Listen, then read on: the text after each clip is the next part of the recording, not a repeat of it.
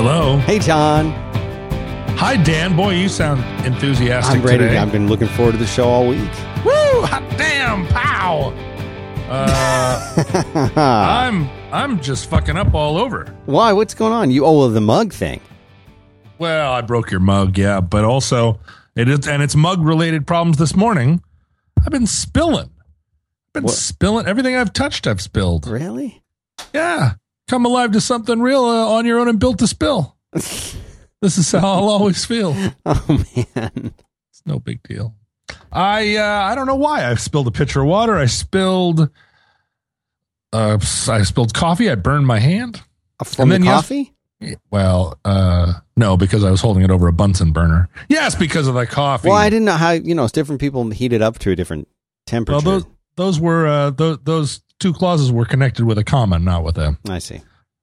No, I burned it on the coffee, and then. Yeah, yesterday I was driving. See, you seemed surprised that I drive around with coffee mugs in my car. Well, I mean, it fits. Periodically, I'll see a guy like walking across the parking lot from his car, carrying a mug mm-hmm. of coffee mm-hmm. with him. He'll get out of his car, and it's not a travel mug. It's not one of the little Starbucks or paper cups you can buy at Costco and use at home.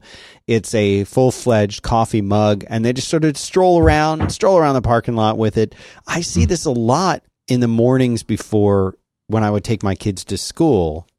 I would walk my boy to school from the, we have to drive to the school, and then we walk up the hill and go into the school, and you always see the parents sort of half awake in their sweatpants, trudging around, and they're carrying just a mug mm-hmm. that obviously and especially in the wintertime mm-hmm. when it's cold out, mm-hmm. that coffee is going to be ice cold by the mm-hmm. in like 2 minutes. No, you need a thermos. You seem like the most thermosy guy I've ever met in my whole life.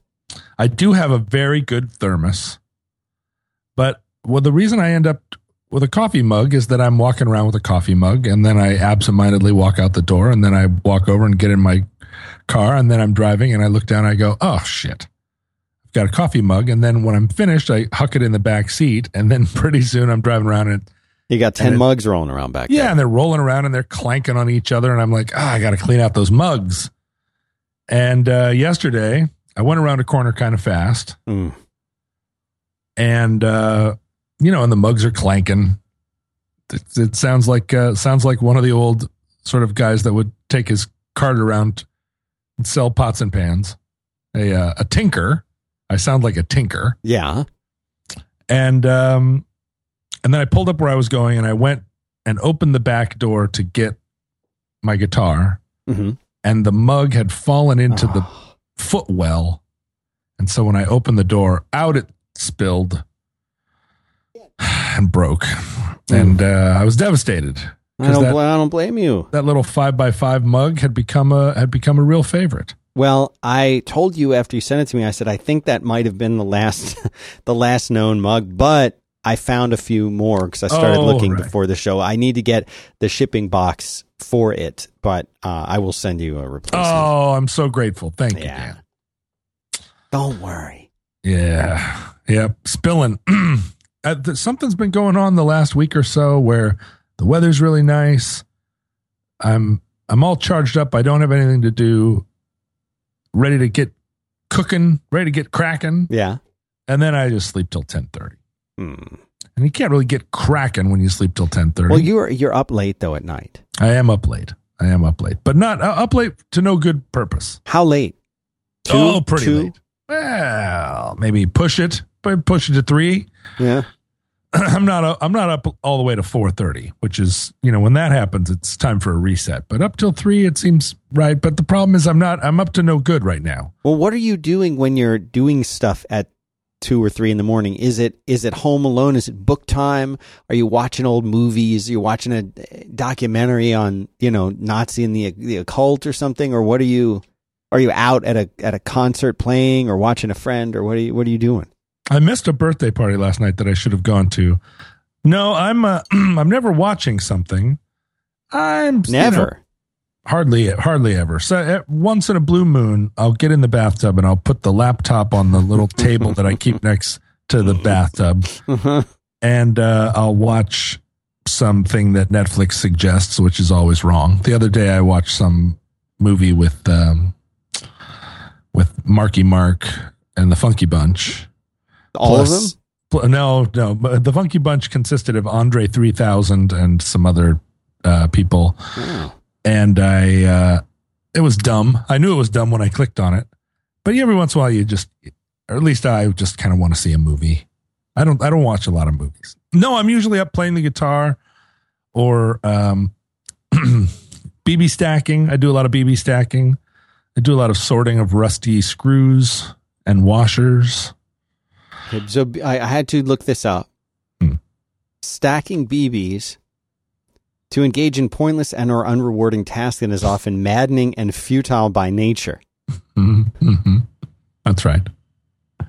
That's right. I feel like I pick up a new term, K-hole, stacking BBs.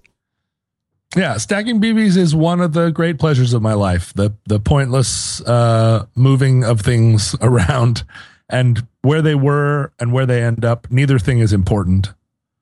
Every once in a while, I have a lot of boxes full of papers, unsorted papers, and every once in a while I'll pull out a legal box full of papers, and I'll proceed to sort them according to some criteria. Oh, these are old bills that I want to save because they're documents of an era, and these are very important other documents, school-related documents, or childhood whatnots. I'll stack them in various piles. I'll work on it for a while, maybe for a week, and then it'll sit where I leave it for 2 months, and then eventually all the things will be gathered up and put back in the same box. Slightly sorted, but left to a future self, left for future John, to once again sort one day when I've forgotten having ever touched it. Right. 8 years from now, I'll pull that box out and be like, I got to go through this box. I'll sort everything. Be like, it seems like it's been pre-sorted. And yeah, who knows what the end result is. When my dad finally died, I would pick up various boxes or like the top of his coffee table, right. Kind of start going through it. And it's like, here's a phone bill from 2 days ago. Here's a phone bill from a month and a half ago. Right.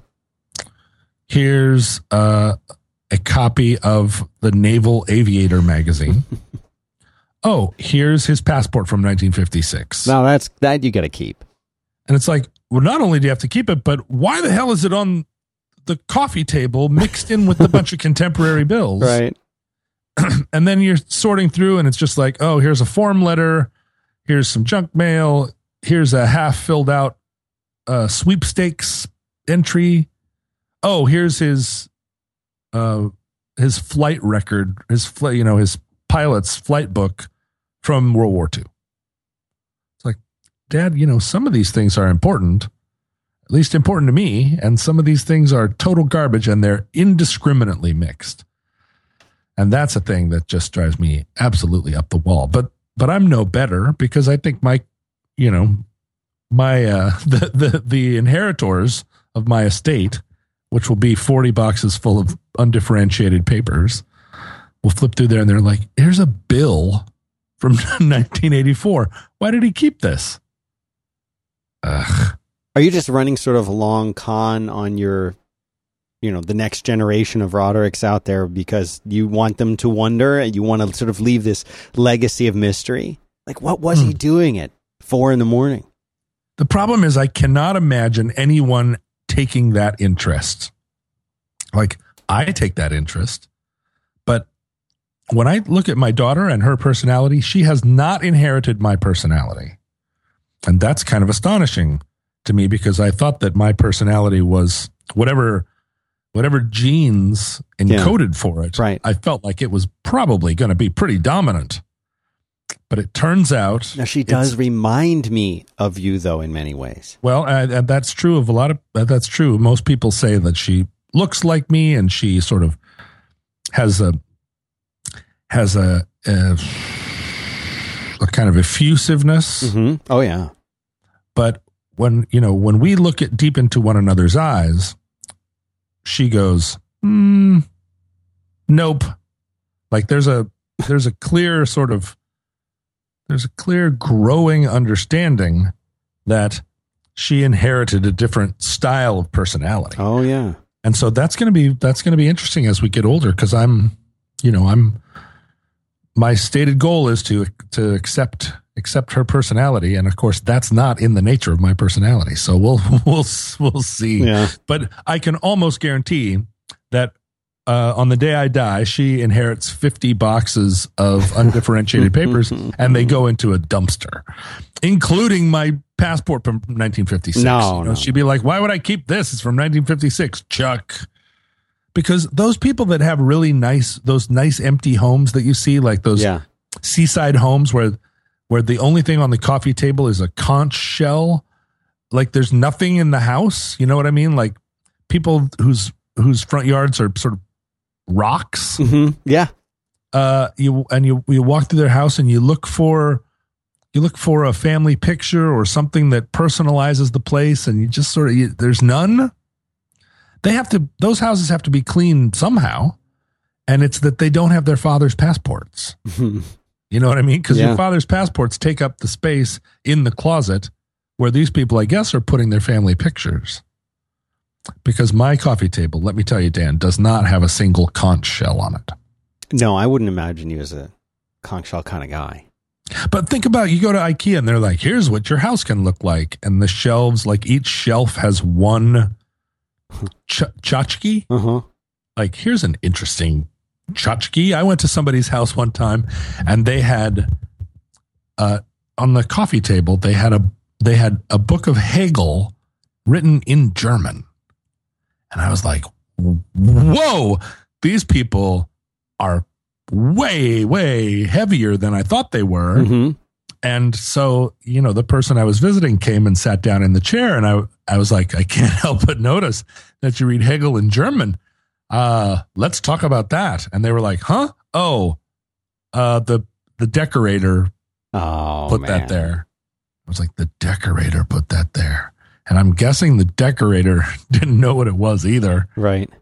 And then all of a sudden I felt very alone. And I looked out the window for a while.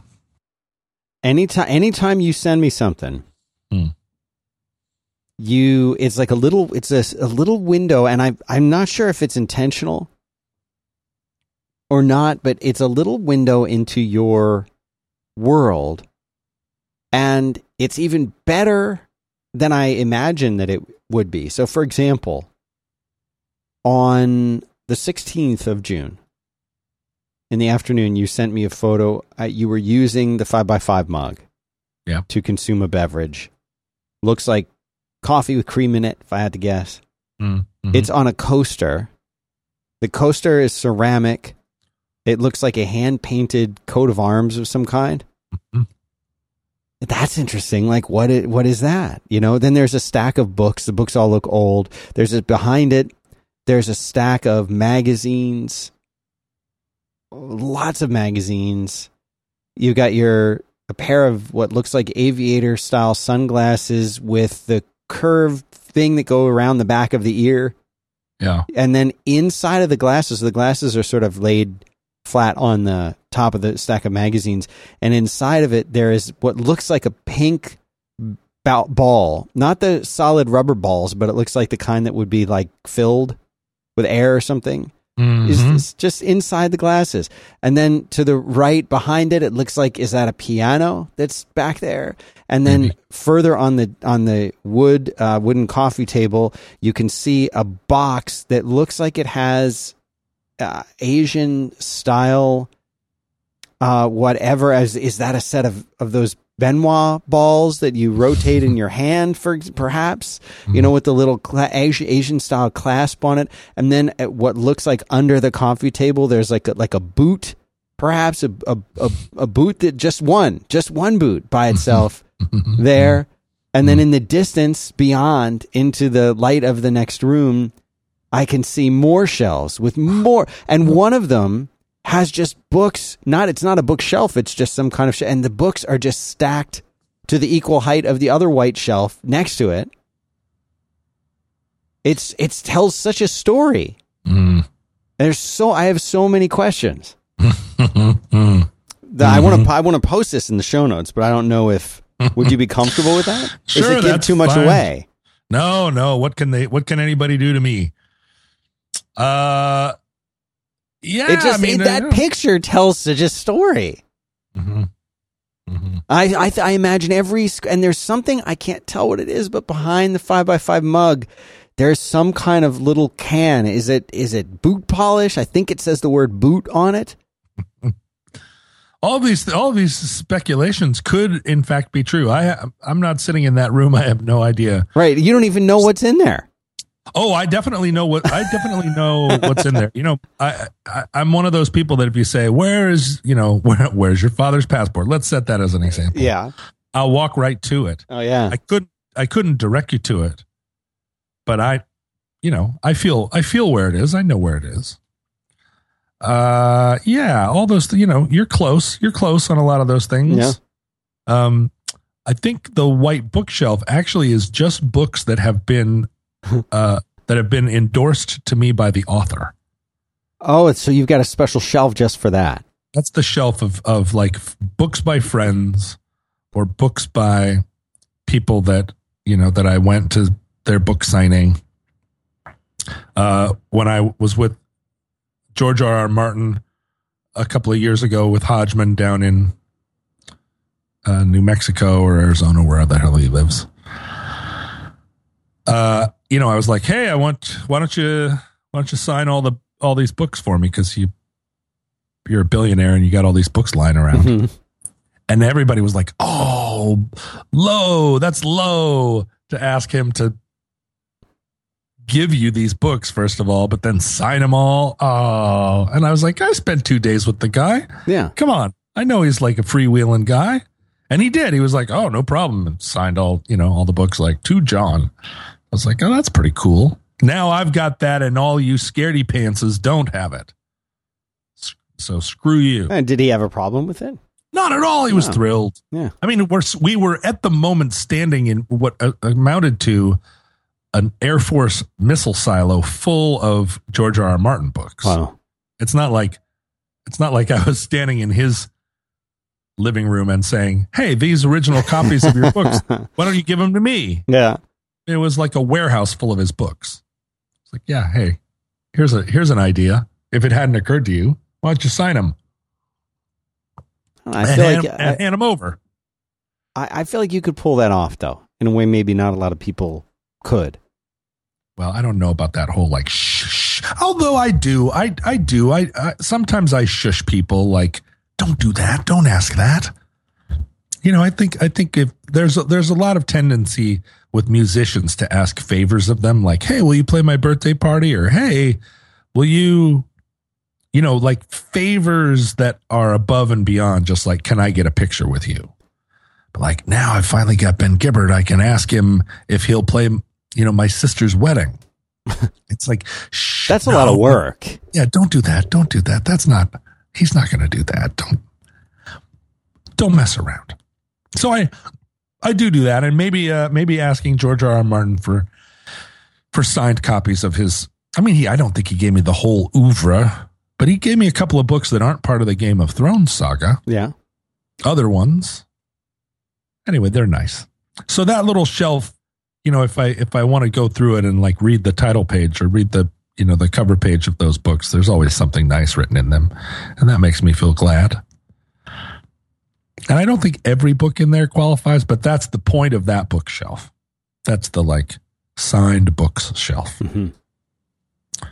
And there might have been some boot polish on the table. I was polishing my boots, and those coasters are little tiles that have the coats of arms of different,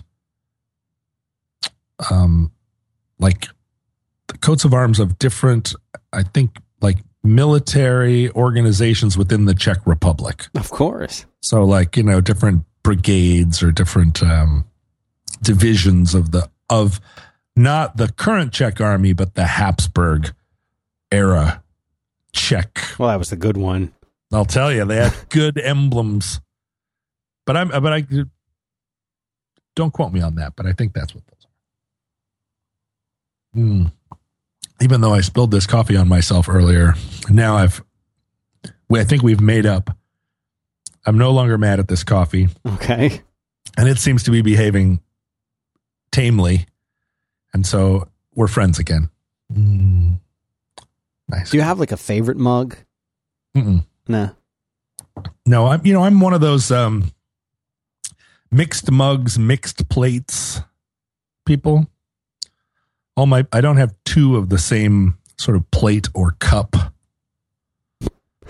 I'm not surprised. They're all each one is. That's exactly how I imagine it. But I am not one of those crazy hippies that has mixed silverware. Like you go into people's houses and you go into their silverware drawer and it's just every kind of spoon. Do you have all one set? Yeah. I like early on in having my own house, like first I got a set. I didn't like them very much. Then I found a better set. So I ixnayed the first set. And then the second set also had its problems. And then I found the third set, which, they had the weight and they had a softness to them, a roundness. I don't like silverware that's too Teutonic. I want silverware that's a little more Italian. Okay. So I found some, and then I've held fast with those. I see other silverware sets and kind of covet them, and then I'm like, is that really going to be better? Is that going to be better than what I have? And I leave it behind. But I've been to people's houses where their silverware drawer is just pure chaos, but their plates and cups all match. Yeah. And I just feel like you have it exactly opposite. You have it exactly upside down. Some people will have multiple sets because, like one's the everyday set, one's like the nice set. Do you allow for that, or is it one universal set for every situation? No, I allow for that. Or let's say you have a brother who keeps kosher. Right, you got to keep a separate. You keep the little kosher food thing over here in the cupboard. You keep a kosher household, right? Not the entire house, but I do. I always set a plate for Elijah. Yep. And I always keep, I keep some stuff around that hasn't been polluted. But I'm not somebody that has a lot of formal gatherings, so I don't have my like Thanksgiving silverware. And this is the crazy thing, Dan. Think about this. There are people that have no tchotchkes on their shelves, but they make room in their house for more than one set of silverware that they hardly ever use. Yeah. That seems kind of bananas. Like, why would you utilize this whole like cupboard, this china cupboard? Yeah. For silverware you use once a year, but not take advantage of all the wonderful like shelves you've bolted to the walls to collect salt shakers or whatever it is old people do. Salt shakers or ceramic pistols or whatever you're into. China pigs. Or God, I saw one. Oh, I went to the state fair last year, and one of the things at the Washington State Fair, and I'm sure this is true of state fairs everywhere, is that you can display your collections. And I talked to Merlin a little bit about a snare drum collection that I saw that really was world class. But there was also someone who was displaying their Winnie the Pooh collection. And the Winnie the Pooh collection was incredible. Yeah. Incredible in that it was like, it represented to me like the second plane of hell. You know what I mean? Like everybody's always like, oh, it's the sixth plane of hell. But there's got to be something up there, the first and second planes of hell, where you're like, we're not all the way down at the bottom of hell. Just sort of skimming along the top of it here, along along the waves of hell, or like snorkeling within hell. And it was so many Winnie the Poohs of so many different sizes. Giant Winnie the Pooh, bigger than me, down to Winnie the Poohs that you could fit inside of an acorn. Most all of them stuffed animals. And they had this thing displayed where the Winnie the Poohs were so crammed in against each other that it was essentially like a fuzzy wall of poo. And a wall, Dan, I'm talking about like 15 feet high. Oh my God. By 25 feet across. And there's no way that they display their poos at home in this concentrated fashion. So that means that either they have a shipping container out back, but I don't think they do, because they treasure these Winnie the Poohs. And so it means that everywhere in their house, every flat surface is going to have to be covered with Winnie the Poohs. And I get it. I get the fact that you're like, this is the thing that I'm going to collect, and now I'm going to get them. And fortunately for you, if you're going to have a Winnie the Pooh collection, Winnie the Poohs are not scarce. That's something you could definitely go and you could find that. You could set out and say, today, I'm going to get myself a Winnie the Pooh plushie, and I'm not coming home until I get one. And you would be home. You'd be home in 20 minutes. You'd be home before dinner, right? Yeah. You could say to yourself, today, I'm going to start a Winnie the Pooh collection. I'm going to see how many Winnie the Poohs I can get by the end of the day. And I think you'd have that's a great scavenger hunt. I think you would have a pretty formidable collection. So this person, it's one thing to say, like, I'm going to collect scissors from the 19th century. Like, that's a killer collection. And wow, like, where do you begin? First, you begin by trying to learn how to tell the difference between scissors. And I think you'd end up asking yourself, where was the first scissor? Where did the scissor originate? Mm-hmm. We realized, like, the stirrup was a tremendous advance in the development of, like, wide-ranging armies, right? Attila the Hun, Genghis Khan, they were able to make their big sweeps across the world because, partly and maybe largely the result of the stirrup. And prior to the stirrup, everybody was just riding around like Lady Godiva. And then the stirrup comes along and suddenly they're like, hey-ya!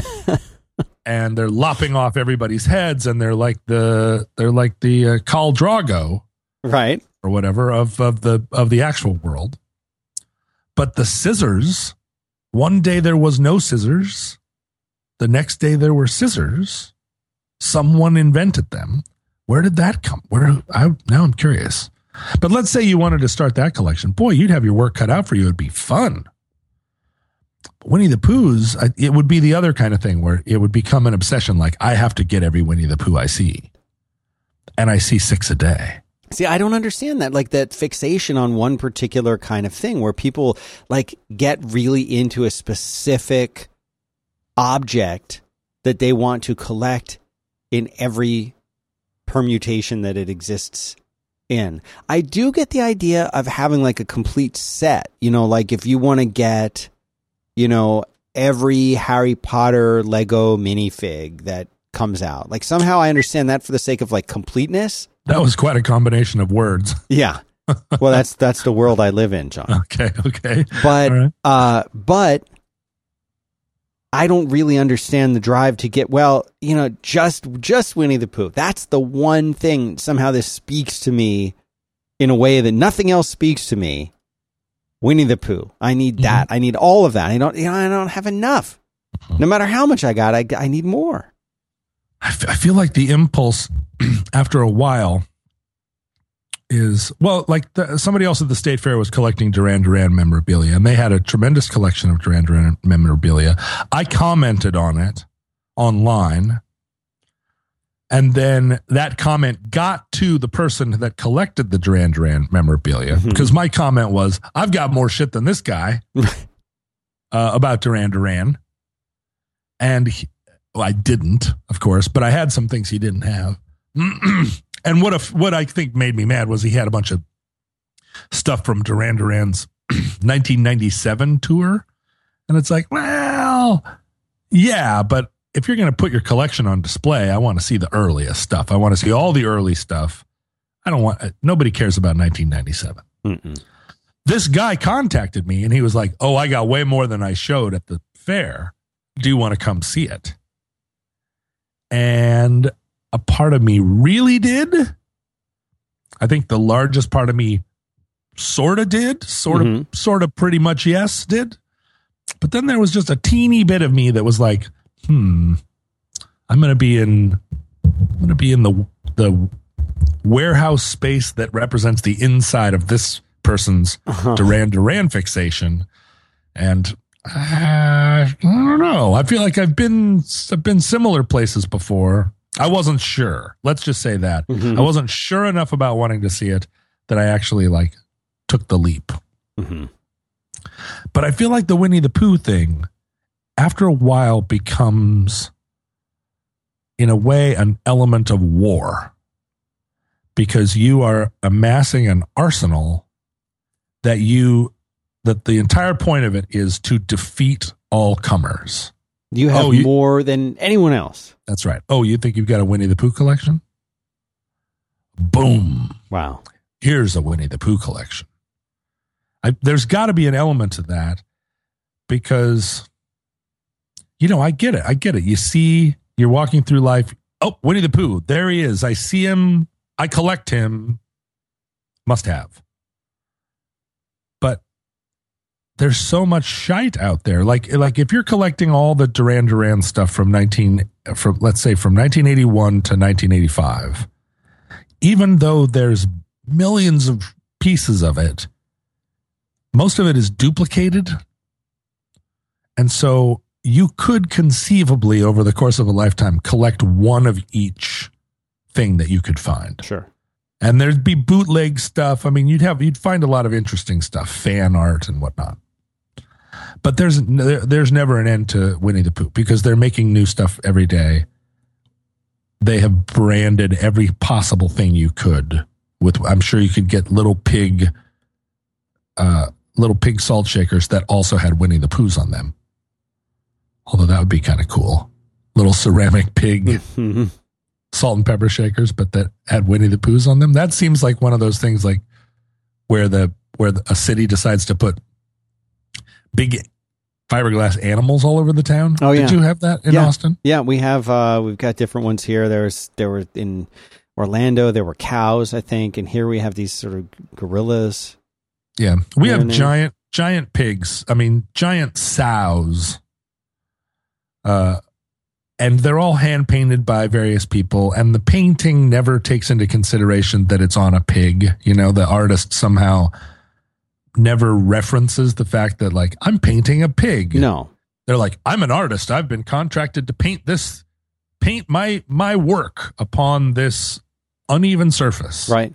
It's like, it's a giant pig. Like don't do a painting on the thing. Paint the pig. You got to paint the pig. You know what I mean? What you're saying is that if you just had a plain canvas, they would approach that the same way that they are approaching the pig. That's what it seems like. Not saying this is a pig. I should paint the pig and acknowledge that it's a pig. Yeah. Put lipstick on the pig. Right. It's, acknowledge the pig is what I'm saying. And all over town, you see these pigs that are just painted like William Morris wallpaper. And if somebody did that, I would think that would be pretty cool. Mm-hmm. But they're not. They're just like, I did a painting. I did a painting on a pig instead of I painted a pig. Mm. So, but it would feel like that, right? If you had a little salt shaker that just had a Winnie the Pooh on it, it would be like, this has nothing to do with the fact that it's a pig or the fact that it's a salt shaker, but it's hand painted, a hand painted Winnie the Pooh. Suddenly I'm delighted by that idea. If you were going to have a Winnie the Pooh collection, I would say it would be incongruous Winnie the Poohs. Well, I think it's time that we take a quick break to thank our sponsor. It's Mack Weldon. Mack Weldon, their slogan is that Mack Weldon is better than whatever you're wearing right now. But I actually think there may be some truth to this. They believe in smart design, premium fabrics, and simple shopping. And that's the way they work. They make the website incredibly straightforward. It's super easy to get in there and find they got underwear, they got socks, they got shirts, they got undershirts, hoodies, and sweatpants, and that's it. Keep it simple. And all of their products, they're naturally antimicrobial, means they eliminate odor. And they want you to be comfortable. If you don't like the first pair that you get, you can keep it, and they'll still refund you, no questions asked. So it says a lot, I think, about them. Mm-hmm. And they've got, John, they have this special kind of underwear that has silver inside of it. And you've mentioned before, I think that's is become your preferred type of underwear. They're my lucky underwear, the silver ones. It's already moved into the lucky spot. I put them on when I need that extra layer of chainmail.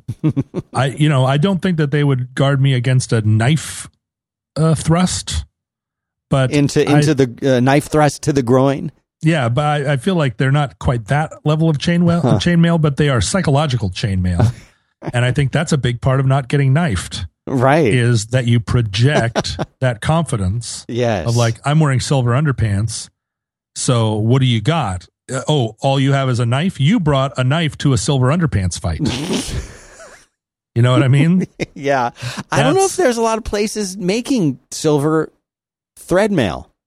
No. I don't think there are. I think that silver would be probably a bad metal to use in actual chainmail. Because it's fairly soft, and really the best chainmail material is mithril, as we know. Oh, right. And if they made mithril underpants at Mack Weldon, I would absolutely buy a pair. But I had an interesting experience the other day, Dan, with my Mack Weldon underpants. That's so. Which is that my girlfriend was your millennial girlfriend. My millennial girlfriend was visiting from California. And because she and I live a very flexible, like devil may care, 2 pistols in the air kind of lifestyle, she arrived, and then it was like, oh, you were going to fly home, but why don't you stay? And I think maybe she got on the airplanes fairly spontaneously, like, hey, what are you doing today? Why don't you get on an airplane? And so after a day, she was like, oh, shit, I only have 1 pair of underwear. I just have the underwear that I'm wearing. What do I do? Right. And I was like, well, you can wear some of my underwear. And she said, I am a much smaller person than you. Right. This cannot work. Mm-hmm. Right. She is a 100-pound person and I am a 240-pound person. Right. And I was like, I don't know. Try those Mack Weldon underwears. And she put them on and they worked. Right, because they are made. They're very, they're very, like stretchy and form fitting on me. I would also describe them as my sexy underwear because they're not. They don't flap around. Yeah. But to both of our total astonishment, these underpants fit her, and she was a little bit like, "What the hell? Why do these underpants fit me? This bodes ill. Am I like, do I weigh 240 pounds? And I was like, shush. They fit you because somehow, apparently, a pair of large Mack Weldon underwear is essentially a unisex, fit any 1 pair of underpants. And she wore them on the airplane, wore them home. As far as I know, they're still in circulation with her, although I think they would maybe function as the opposite of like the empowering underwear. I'm afraid that whenever she would consider putting them on, she would go, ugh, I can't wear my boyfriend's underwear. Right. But I was very impressed, and and they look great on her. And so I recommend Mack Weldon not just to our male listeners, but to our female listeners, because I think probably a small pair of Mack Weldons would fit her like a glove, and a large pair or an extra large pair, like they really work for everybody. I gotta say, there is something kind of hot about a woman wearing like in the sort of men's style briefs. You know what I'm talking about? Well, I do. And you got to live it. You're living the dream. What's happening in the world is that, that is a sexy thing. And so now they're making women's underwear that looks like it, right? But that screws it up. It's like your girlfriend used to steal your Levi's, and there was a certain look of your girlfriend or your sister wearing your Levi's. That was a kind of thing like, hey, that is there's a lot of other messages and levels to it. But then as soon as you make jeans that are actually called like your boyfriend's jeans, which I'm sure they have, because I know I was reading a catalog at one point, and some shirt was called like your boyfriend's shirt. Right. And I just felt like boyfriend jeans. Yeah. Why don't you just wear your boyfriend's jeans or your boyfriend's shirt? You know, it doesn't have to be a special thing that you pay $200 for. So don't get girl underpants that look like boy underpants. Wear boy underpants. Mm-hmm. Double problem solved.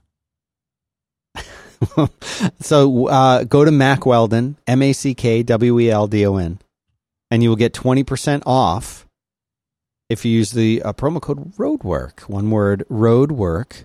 ROADWORK. At MackWeldon.com, and get yourself and your lady friend some men's underwear. Yeah, or, I mean, obviously, they are gender neutral underpants is what I'm actually saying. Yeah. Anyone can wear them. Anyone can wear them. Anyone will look good in these underpants, no matter how big or small your booty is. Do you have a collection of anything? I mean, my whole life is a collection of garbage. But not like one thing. Like you don't have a thing that like speaks to you.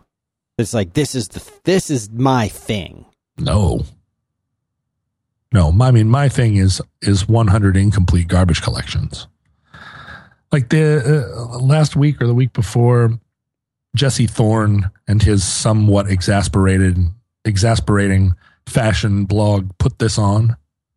Have you ever been to Put This On? I have. I've watched all their videos as well. Oh, you have? I don't often agree with the things that are said on that show, but I enjoy the difference of opinion and perspective, and I acknowledge that style and fashion are both very opinionated and subjective, and I enjoy very much the debate.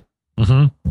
One of the great things about Jesse Thorne is that although he trades almost exclusively in things that are open to debate, right? Jesse will brook no debate because he has all the information already. And his blog, Put This On, is exasperating for that reason. Because you're like, what? No. What you just said is that's ridiculous. Yeah. But it's said with such conviction conviction, right? Yeah. Are you saying though that I mean, do you agree with a lot of the things that are? No. But going to thrift stores with Jesse is very fun. Oh gosh, that would be a fun Saturday. It's super fun because he has a whole he has a knowledge set about what he's looking for and finding in thrift stores that is adjacent to mine. There is some overlap, but not a ton. I know about some things. He knows about some things. And, walking around, he'll pick and pull all these little items where he's like, look at this. This is blah, blah, blah, blah. And I'm like, wow, it is. I never would have seen that. He did a thing one time we were walking through and he pulled up a shirt and he was like, rub the buttons of this shirt on your lips. I was like, what? No, why would I do that? And he's like, just do it. Just touch the buttons to your lips. And I did. And they were cold. Yeah. He was like, see how they're cold? Yes, I do. Well, that's because they're real mother of pearl. I was like, never would have known that. Never would have thought to lick the buttons. Yeah. But that's a little thing that he picked up along the way, and he's got all these skills. But he had a thing the other day where Put This On was doing like, show us your shoes. And we'll reblog your shoes. It's shoe Wednesday or whatever. Yeah. And I just didn't know where to start because I've got 30 pairs of shoes. Gee, really? And is it a collection? That is a collection. Because in 2016 for a man, That is a collection. But you know, I wear them all. It's like they all fit me. So right away it's, well, see, certain things qualify as a collection. Yeah. Certain things I would say are absolutely not a collection. Like, for example, my boy is obsessed at a whole new level. He's 8, a whole new level of obsession than I've seen in him before with Futurama. And he's watching all the episodes many multiple times. I thought he was into Adventure Time.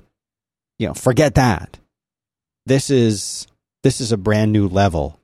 He knows it. He knows the different versions of the theme songs that were used in the different series, because the show would sort of stop and go on hiatus and come back. And the toys for it are impossible to find anywhere. And so on the show I do with Merlin, I asked the audience, I said, if anybody out there like has any of these toys, let me know. I'll buy them off of you if you want to sell them. If you just don't want to get rid of them, send them. I'll pay for shipping, whatever. And when he gets these things, and he loves vintage toys, he just loves them. That he has several shelves set aside where he sets them up, and so for him this is very much a collection. And I sure wish that I'd saved all my toys from when I was a kid. Like I was moving to college, and my mom's like, "What are you going to do with all your old toys, Andy?" And I'm like, "Well, just get rid of them. I don't want them anymore. Kid stuff. What do I want that crap for?" Not thinking one day I'll have a son who will like all this exactly the same stuff that I liked. So that was dumb. But now I'm trying to kind of get more of these for him. But he absolutely has the collector's mind. He treats the toys with the utmost of care. He sets them up. He will, he'll just sit and look at the toy or hold the toy. Like we got this one. My friend Travis sent us a like the talking Bender toy. So it's larger than the regular figure, right? But it has batteries in it. And talking Bender. Does it say dirty alcoholic thing? Yeah, like bite my shiny metal ass, all that stuff. Mm-hmm. And but he loves this thing, and he treats it with a great degree of reverence that I certainly did not teach him this. I didn't ever encourage or discourage him from collecting things, from keeping things.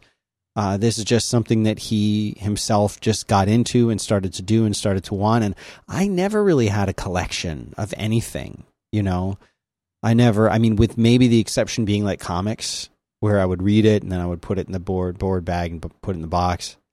But that was more because I was interested in the storylines. I was interested in what was going on. And of course I had to go buy it, and then I would keep it because there was this theory that these things would increase in value, and some of them did.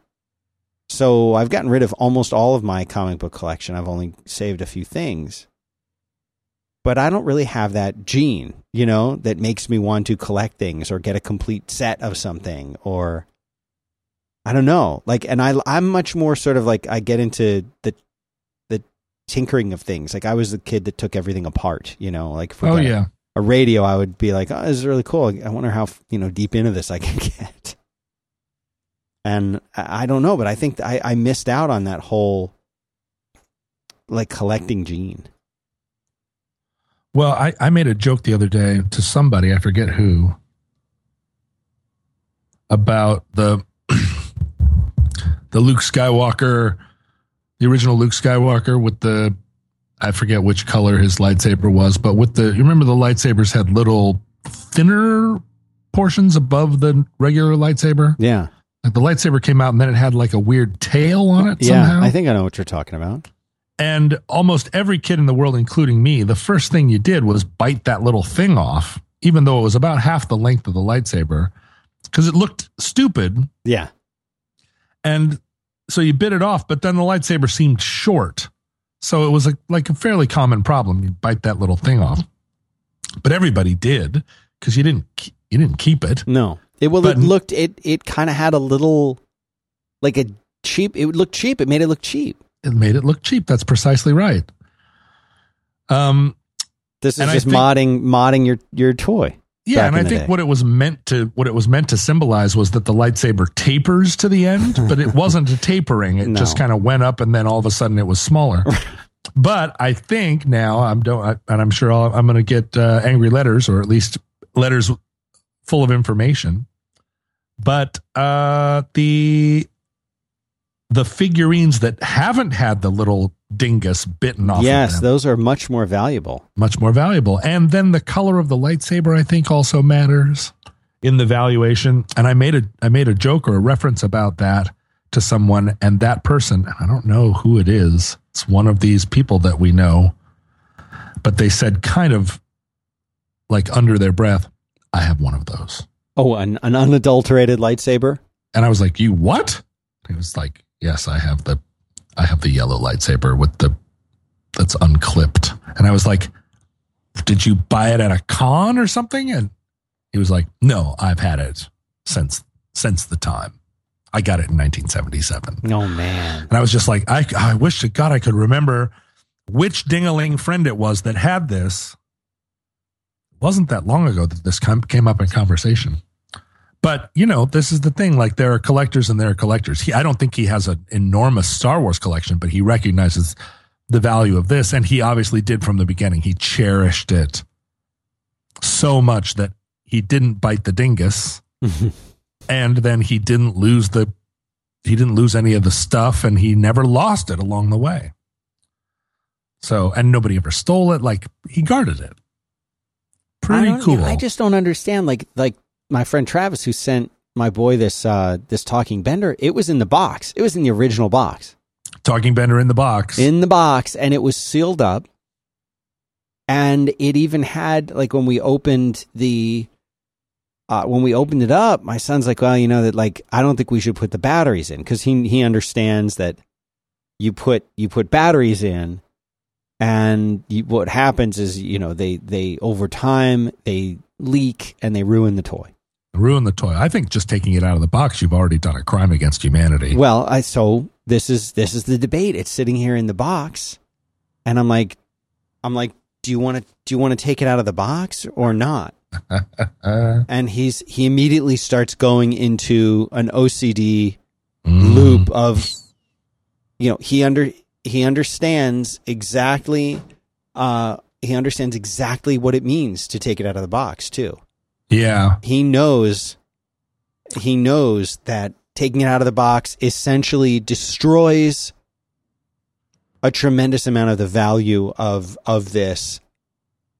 It's like driving the new car off the lot, Dan. Yeah, that's right. Lose a third of the value. Well, he's very precocious in terms of having a collector mindset. I do not do that. One time, many of course he took it out of the box. Well, of course he did, because he's a kid. He wants to play with it. Yeah. One time, many years ago, I found in the box a plushie puppet of Cherry, the stuffed chair from the Pee Wee Herman show. Of course. Who doesn't know what Cherry the chair. Yeah. And this was, I think I found this thing in about 1991, and I had that momentary reflex of like, well, this thing is pristine in the box. Yeah. One day, there will be so few cherries left in their original boxes that I'll retire. I'll retire on the strength of this one collector item. And I kept it around for about a week, but it was not a small thing. It was the size of a microwave oven. And then one day I was like, this is ridiculous. I'm not going to carry this stupid thing around with me for the next 25 years. And I took it out of the box, and then my friends and I made it do terrible, terrible things until it was awful, soiled. And then it went into I think it didn't even go into the garbage. I think it just went out, and it was one of those things that you live in a suburban setting. Is that right? Yes, that's accurate. When you live in an urban setting, the roads, the sidewalks and streets are like, are streams, tributaries of the rivers that are the arterials. And my policy was always take the thing that you no longer want and put it out next to the stream, and it will wash down the stream. And I used to do this with socks. I would have all these socks that were like done. They were fried. And I wanted to get rid of the socks. But, you got 8 pairs of fried socks. Just throw them in the garbage. That seems wasteful. I didn't know at the time that you could recycle fabric. Right. Maybe hadn't been publicized. But I would take the fried socks and I would go and I'd put them on top of my mailbox out on the sidewalk. And those socks would be gone. It was like a watched pot never boils, and a watched sock never goes down the stream. If you stood there, if you sat on your porch with a cigarette and a cup of coffee and waited for the socks to go, the socks would be there all day. But as soon as you turn your back, as soon as you go back into the house to refill your cup of coffee, you come out, the socks are gone. Right. Someone came along that needed those socks. And this soiled cherry also went on top of the mailbox and also was gone. Someone saw this thing and they were like, that's amazing. Even though like it was too disgusting to even have in our house. That cherry had smoked a bong. That cherry had been through everything. But away it went. And I have yet, no, that's not true. I finally found the limit of the stream one day where I put one of those chipboard guitar cases that was so old that it had come apart. Like every seam had come apart. It was basically just you had all the parts separated from one another so you could make a new guitar case. You could lay it flat and cut around the shapes, but it no longer functioned as anything. All it was like fire starter. And I put that out by the mailbox figuring this will be gone in 5 minutes. Right. And it sat out there all day, all the next day, 3 days. And it was unprecedented. I'd never seen something that didn't find a home almost instantaneously. And this thing, like every single scavenger, all of the who are the little weebles in Star Wars that live in the big... The Jawas? The Jawas, yeah. Right. Who live in the trapezoid. You would expect them to come by in their trapezoid. In their trapezoid, yeah. And get it. They didn't. No, nobody. And finally I was like, Jesus, sorry. Yeah. Sorry, world, that my garbage isn't good enough for you. And I crumpled it up and I threw it in the garbage.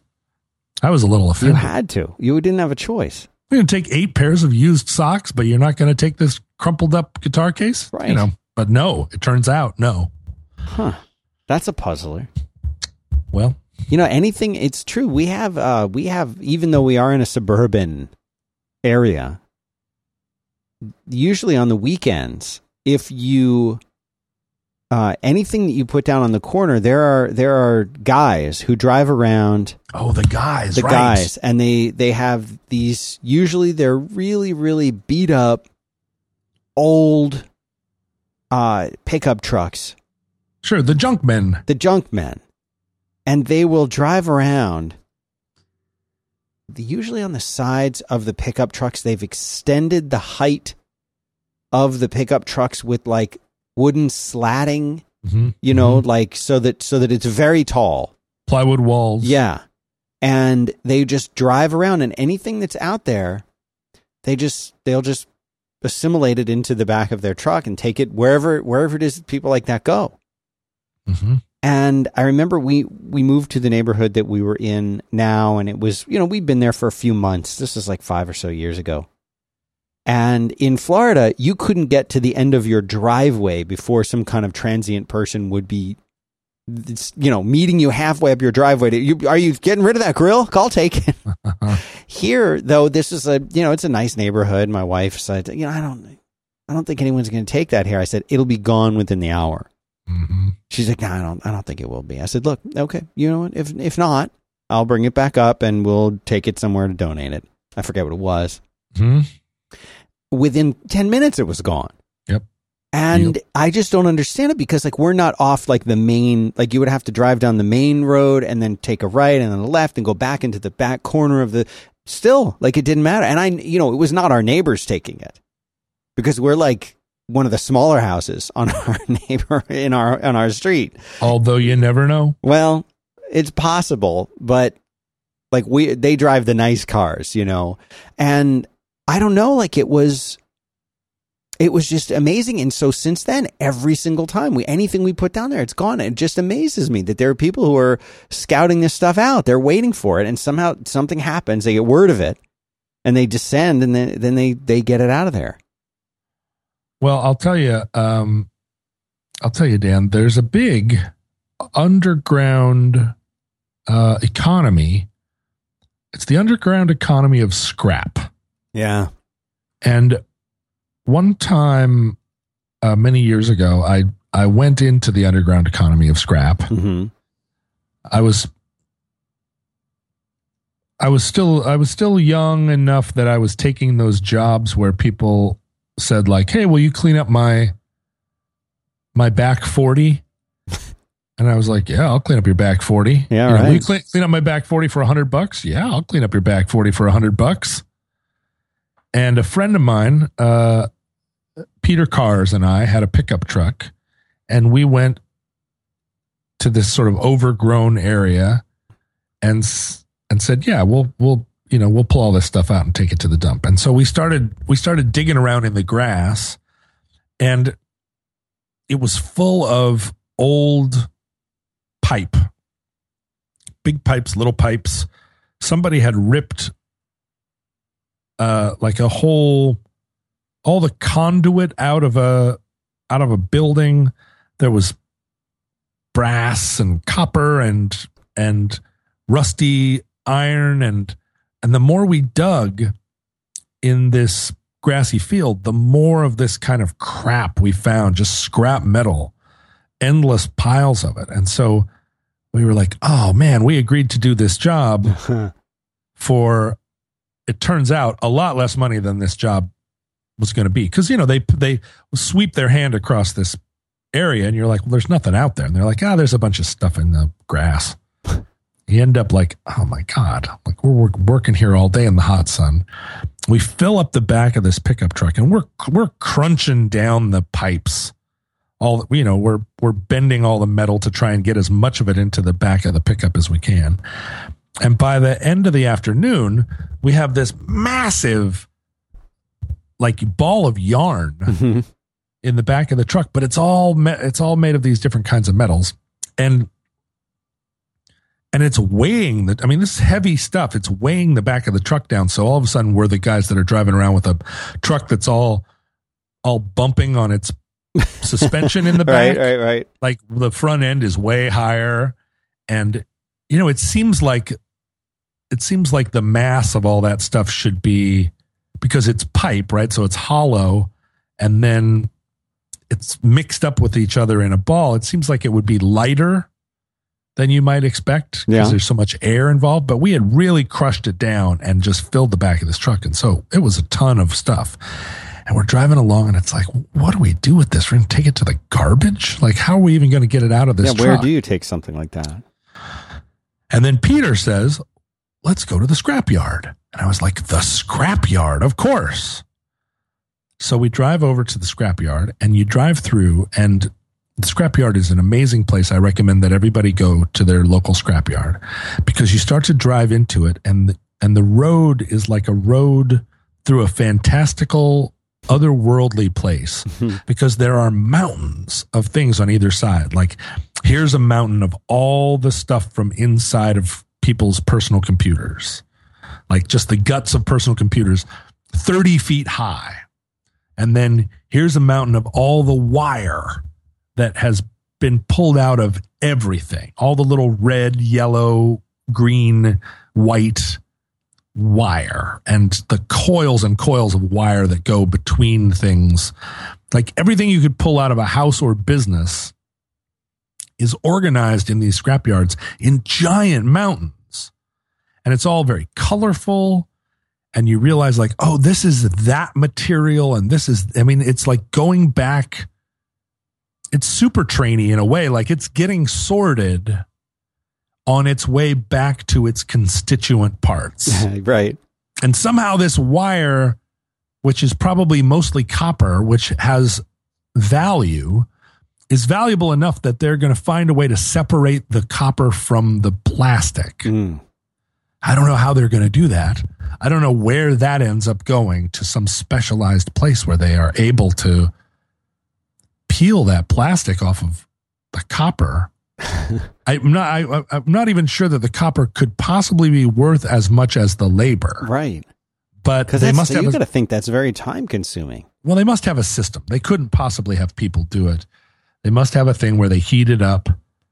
But I don't know. I don't want to be around that. No. But anyway, then you get into this area where it's like, oh, it's all kinds of these kinds of parts. Mm-hmm. Parts is parts all around. It's like, this is that and this is that. And we're wending our way through this landscape, and you can't see where the road is going. You're just like, you make a turn around this mountain, and around the next turn is a kind of blind turn. Like, what's around there?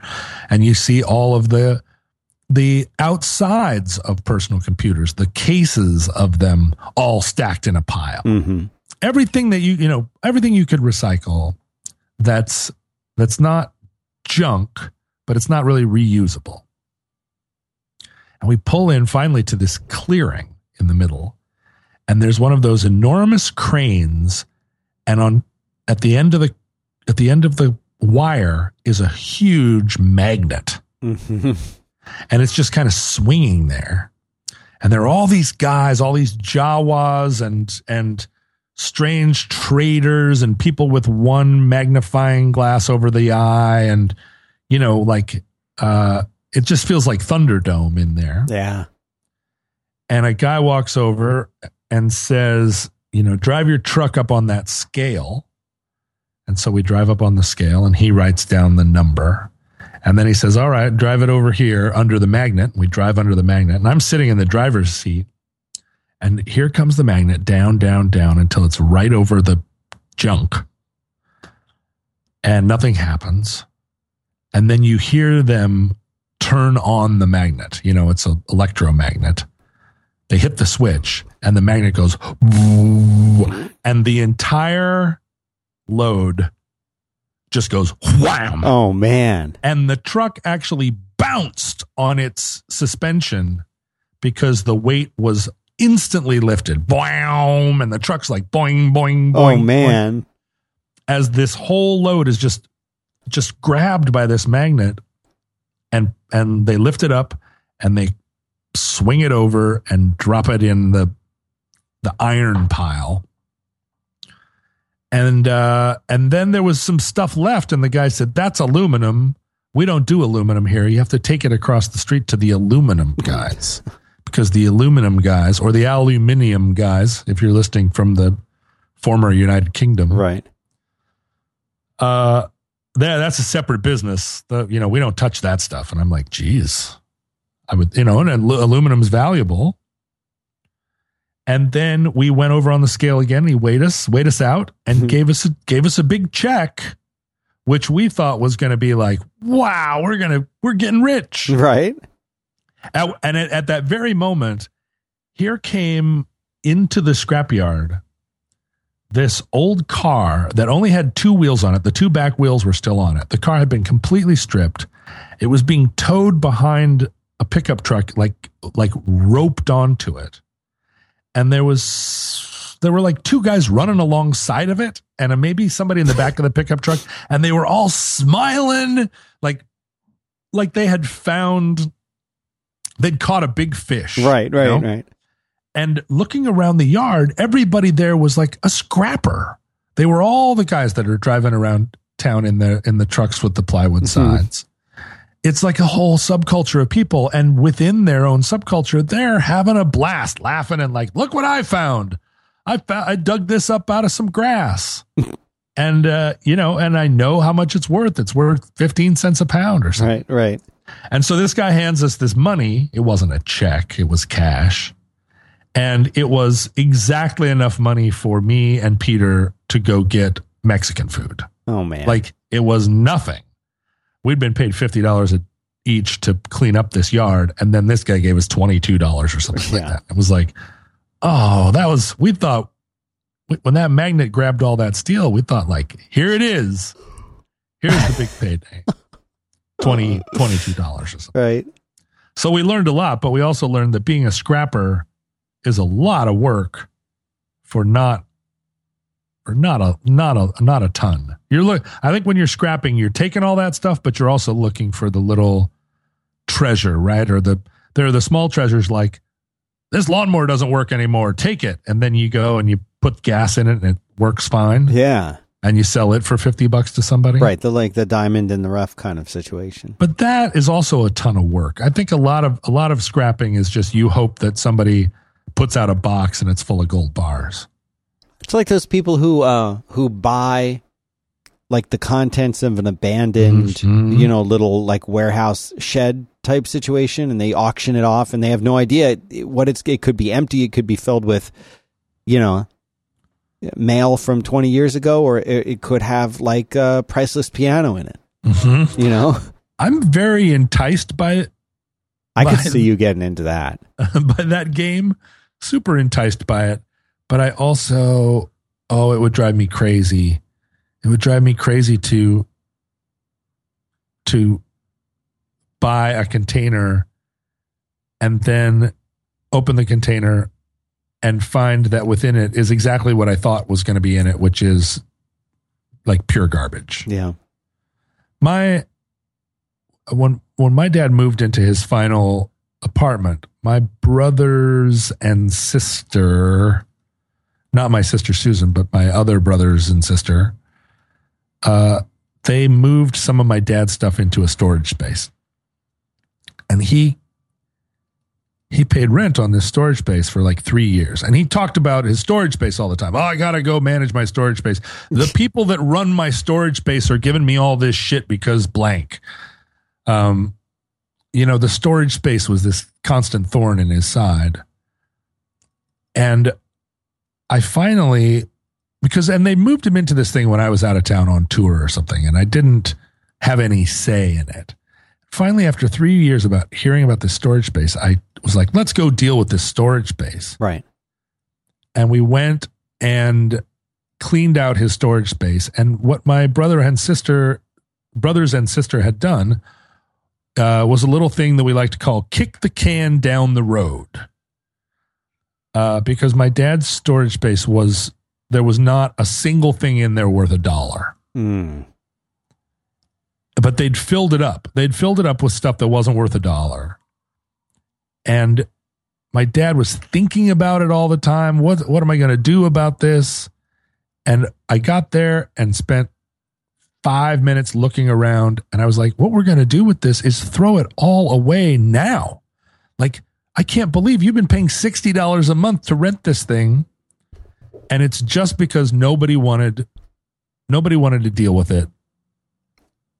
And I'm pretty sure that half of all storage spaces in the world, that's the description of what's in there. Yeah.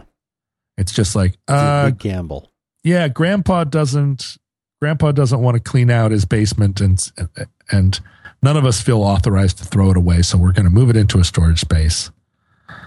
Like, I think the good stuff would probably be, oh my God, who puts good stuff in a storage space? That's the big question. Why wouldn't it be in your home? Yeah, like if it's good stuff,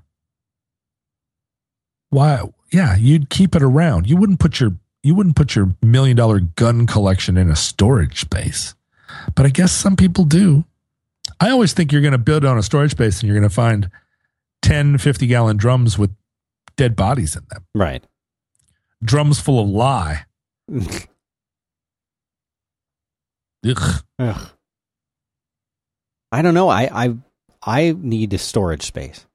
For what? For all the tarantulas in your garage? Ugh. No, I have stuff that I've collected over the last 6 years from trying a lot of different experiments here at 5x5 with recording different things. I've got a bunch of equipment. I've got lots of cables. I've got lots of just stuff, most of which, if not all of which, really I plan to sell. Yeah. But there isn't room here. Our office studio is very small. I don't know how big yours is, but it's probably similar. There's not really much storage space in it. And I'm actually, none of the stuff that's here is stuff that I'm really using or going to be using. And there is not any room for it in my house at all. And in fact, when we moved from our last office, which was bigger even than this one, I brought a bunch of stuff home, and it's in these boxes in the garage. My wife keeps saying, get it out of here. But I can't take it back here because I have no place to put it here. And if anything, I'm going to be getting a space that's better but smaller when I'm done with the lease here.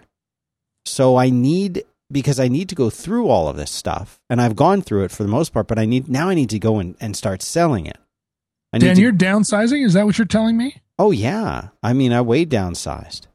Well, what are you downsizing for? I thought your empire was growing. It may be growing, but as far as the amount of space that I need for human beings and equipment, it's trimmed all the fat. Oh, you trimmed the fat. Yeah. I used to use a lot of like help from interns and stuff like that. I used to get all the but they're more trouble than they're worth most of the time. Interns? Yeah. Interns are more trouble than they're worth. Usually. Right. I'm writing that down, Dan. I'm writing it down because I need to learn this stuff. I want an intern. I feel like I need an intern. I feel like you'd have maybe better luck. But, I used to have a bunch of people and we had all these desks and we had all this, different crap. You did? Yeah. And I'm like, what am I doing all this for? I can get by with way less space. And I did. And I found a place, right really close to my kid's school. So I would drop him off and then I come over here. It was great.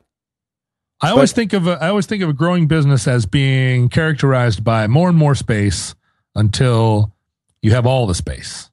Well, I think you do, but in today's modern world, you can do a lot with people who everyone wants to work from their homes now. Oh, you're offshoring. Yeah, almost. Well, I mean, offshoring down the street in Austin, but yeah, everyone they want to be in their own house. I don't care. But that means I don't need a desk for them. When they come here, they sit all next to each other on the sofa with their laptops on their knees. Dan, would you describe yourself as an entrepreneur? I don't like that word, but I mean, I guess. Now tell me what it is about the word entrepreneur that makes us all swell with hatred. I can tell you that why I think for people of our age group that entrepreneur has a negative connotation. And who do you think? Which age group thinks that entrepreneur is like cool? I would say people probably from younger ages up until maybe if they're in their early 30s, late 20s, probably think entrepreneur is a kind of cool. It may be a dated word, but it doesn't have the negative connotations that I think it has for us. Because I see. For people who are of our advanced age, I think that it means can't hold down a job or tried a lot of different things and can't figure out what they like, or maybe even worse, did something that somehow made them some money that makes it so that they don't really need to work anymore. And now I hate those guys. I hate them. Yeah, me too. Mm-hmm. But I think, I think that the general definition of entrepreneur is like somebody who runs their own business, or who starts their own business, or who starts lots of different businesses, but there's something about it that calls into my mind kind of a certain sketchiness, someone who is, I don't know, there's that connotation of like, well, I'm an entrepreneur. Oh, really? What are you doing? Well, I've got my hands in a couple different things right now. Experimenting with a couple different ideas. And, like this is the kind of person who they just don't want to work. So they become an entrepreneur. And now I think entrepreneur is kind of thought of as like, oh, well, you have a startup. So you're an entrepreneur. You're out there. You're entrepreneurial. You're doing a startup. Like, I think that's what the young folk think of it now. Yeah, you're entrepreneuring the shit out of some shit. Right. No. Am I right about that, do you think? Or you said it perfectly when you use the word sketchy. There's something sketchy about the word entrepreneur that I don't know exactly why it is, but there, you know what it feels like is somebody who has family money that's not acknowledging they have family money. Right. Like, well, my parents gave me a little bit of the head start. Well, really? Yeah, they put a couple million in my or like my play account. I've got a lot of investors. Oh, who are your investors? Oh, just, a lot of investors. Who are your investors? My dad, my mom, my uncle. Oh, you've got a lot of investors. You've got a lot. It's exactly that, right? That like the type of people that would call their mom their manager, right? Or would say that they had a lot of investors when it's just that their dad gave them the money to start a company. Like that's what it feels like when somebody says entrepreneur. Yeah. There was a kid during the height of the grunge years, and I'm talking about early grunge, 1990 through 93. There was a kid who arrived in Seattle. I never met him or even stood close to him, but he would drive around Seattle in this Porsche 944. Oh, yes. Which was the least grunge car you could. That's what my friend, I was telling you about that he had that he had pulled out of a lake or something. Yeah. That's the one, the 944. The 944, which was the peak 1985 car, but it never represented. I mean, the whole grunge self-identity. I don't know who he was saying that was grunge. Well, no. So here we are in this town. Everybody who's between the ages of 17 and 27 in Seattle at that moment was trying to represent about themselves some kind of grunginess. And in most cases, what that meant was you didn't own a car. We all just schlepped around because even owning a car wasn't very grunge. It was too, like, oh, Mr. Big Shot's got a car. But here comes this kid, and he was obviously from out of town.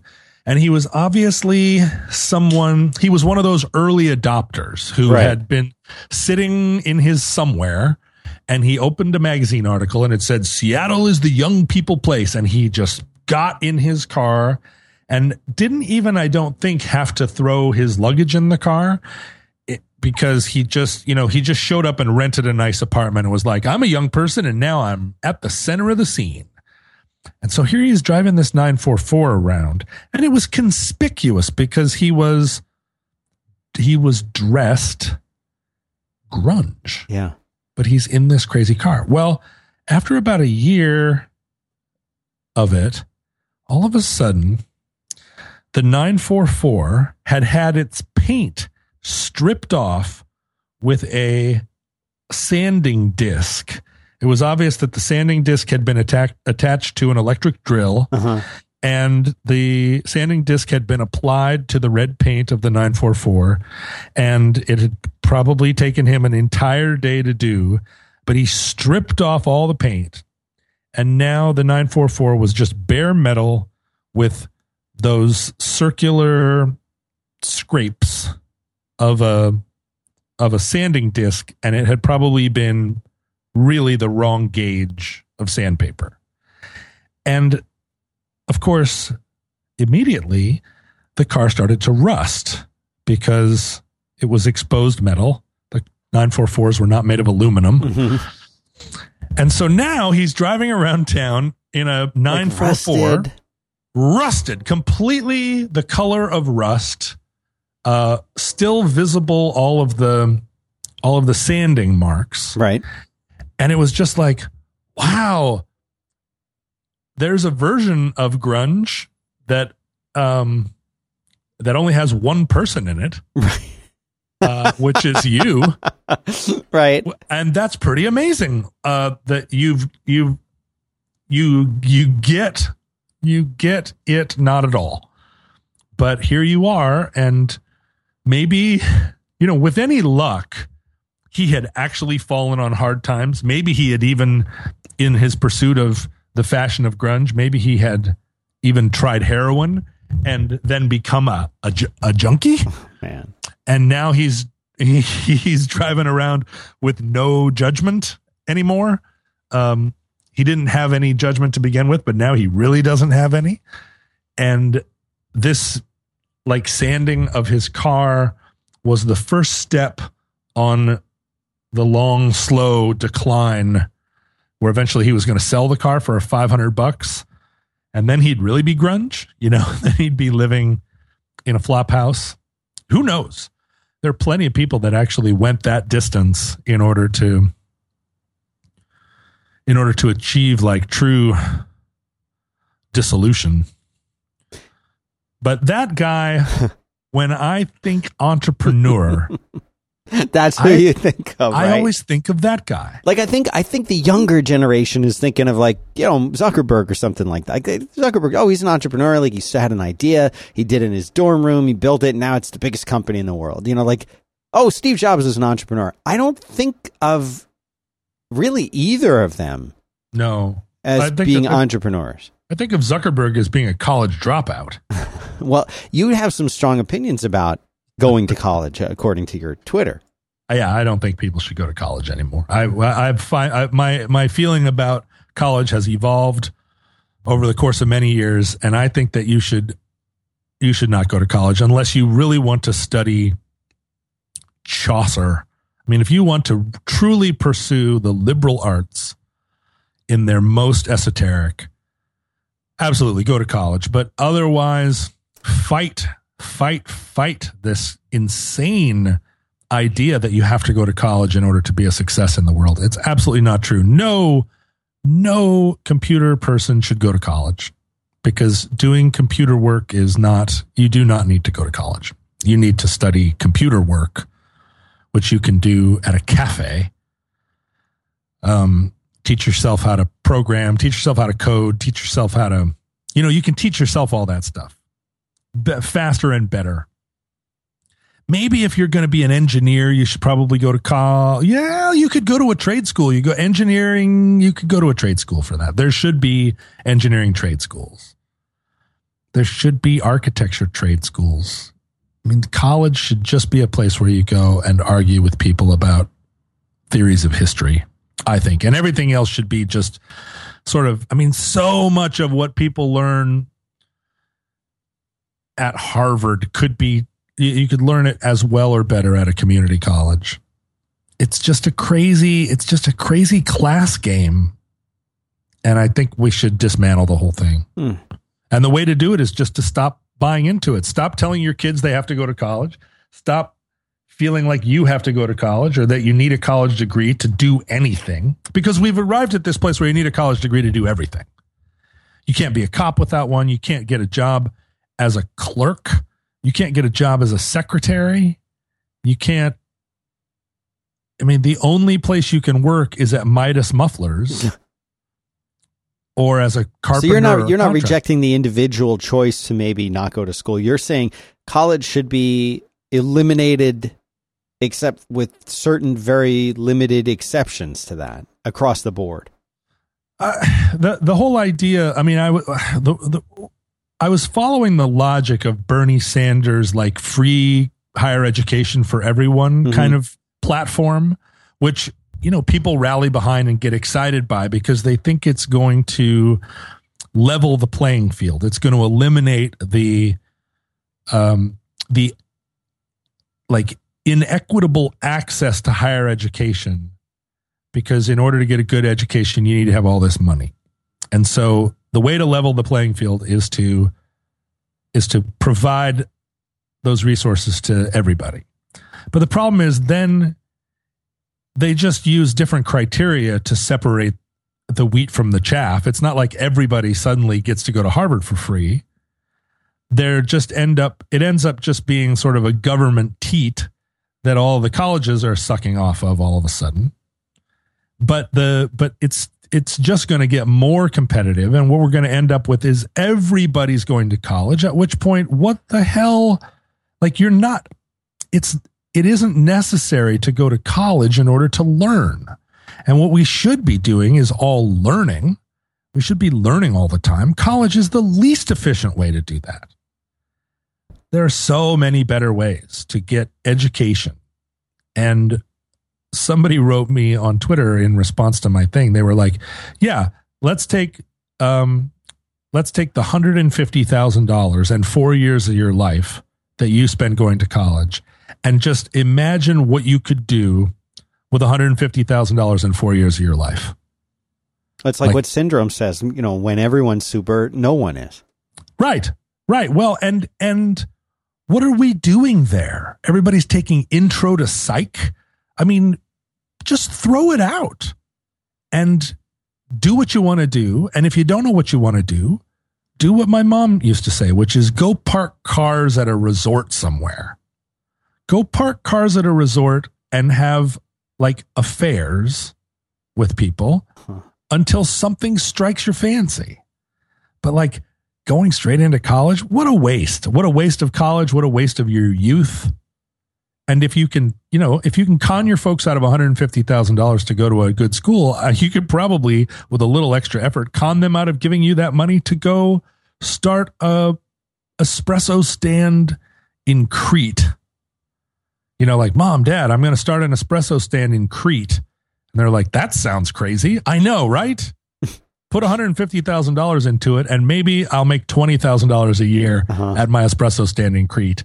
Or what? I mean, Jesus, like if you just think about it in terms of the allocation of these resources to create this end result, what we have right now is the end result is not an educated person interested in the world. It's just the piece of paper. It's just the piece of paper, which all the piece of paper says is I can conform to a set of arbitrary rules for 4 years. Therefore, I will be a good employee.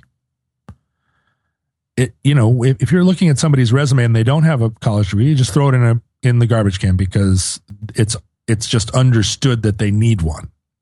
But if they have one, you don't ask them another thing about their college experience. How did you like college? What did you do there? Did you study a lot or did you not? Getting good grades isn't hard.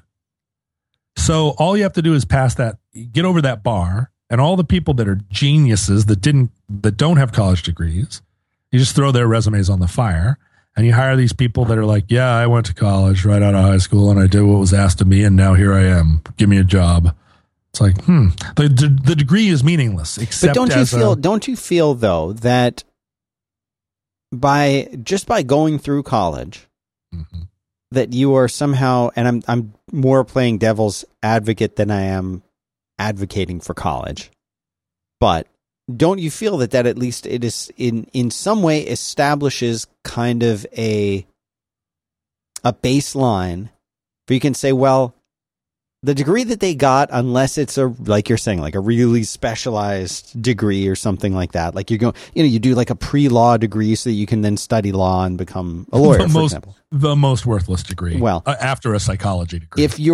If you're doing something like that where you're on some kind of a track, I'm taking that aside. Pretty much any arts degree. Are you saying then that when they come out of that doesn't say to a potential employer, I at least was able to do this 4 years and get passing grades. You're saying the value of that doesn't carry as much as it used to, or at all? Well, what used to be true was that high school was the baseline. Mm-hmm.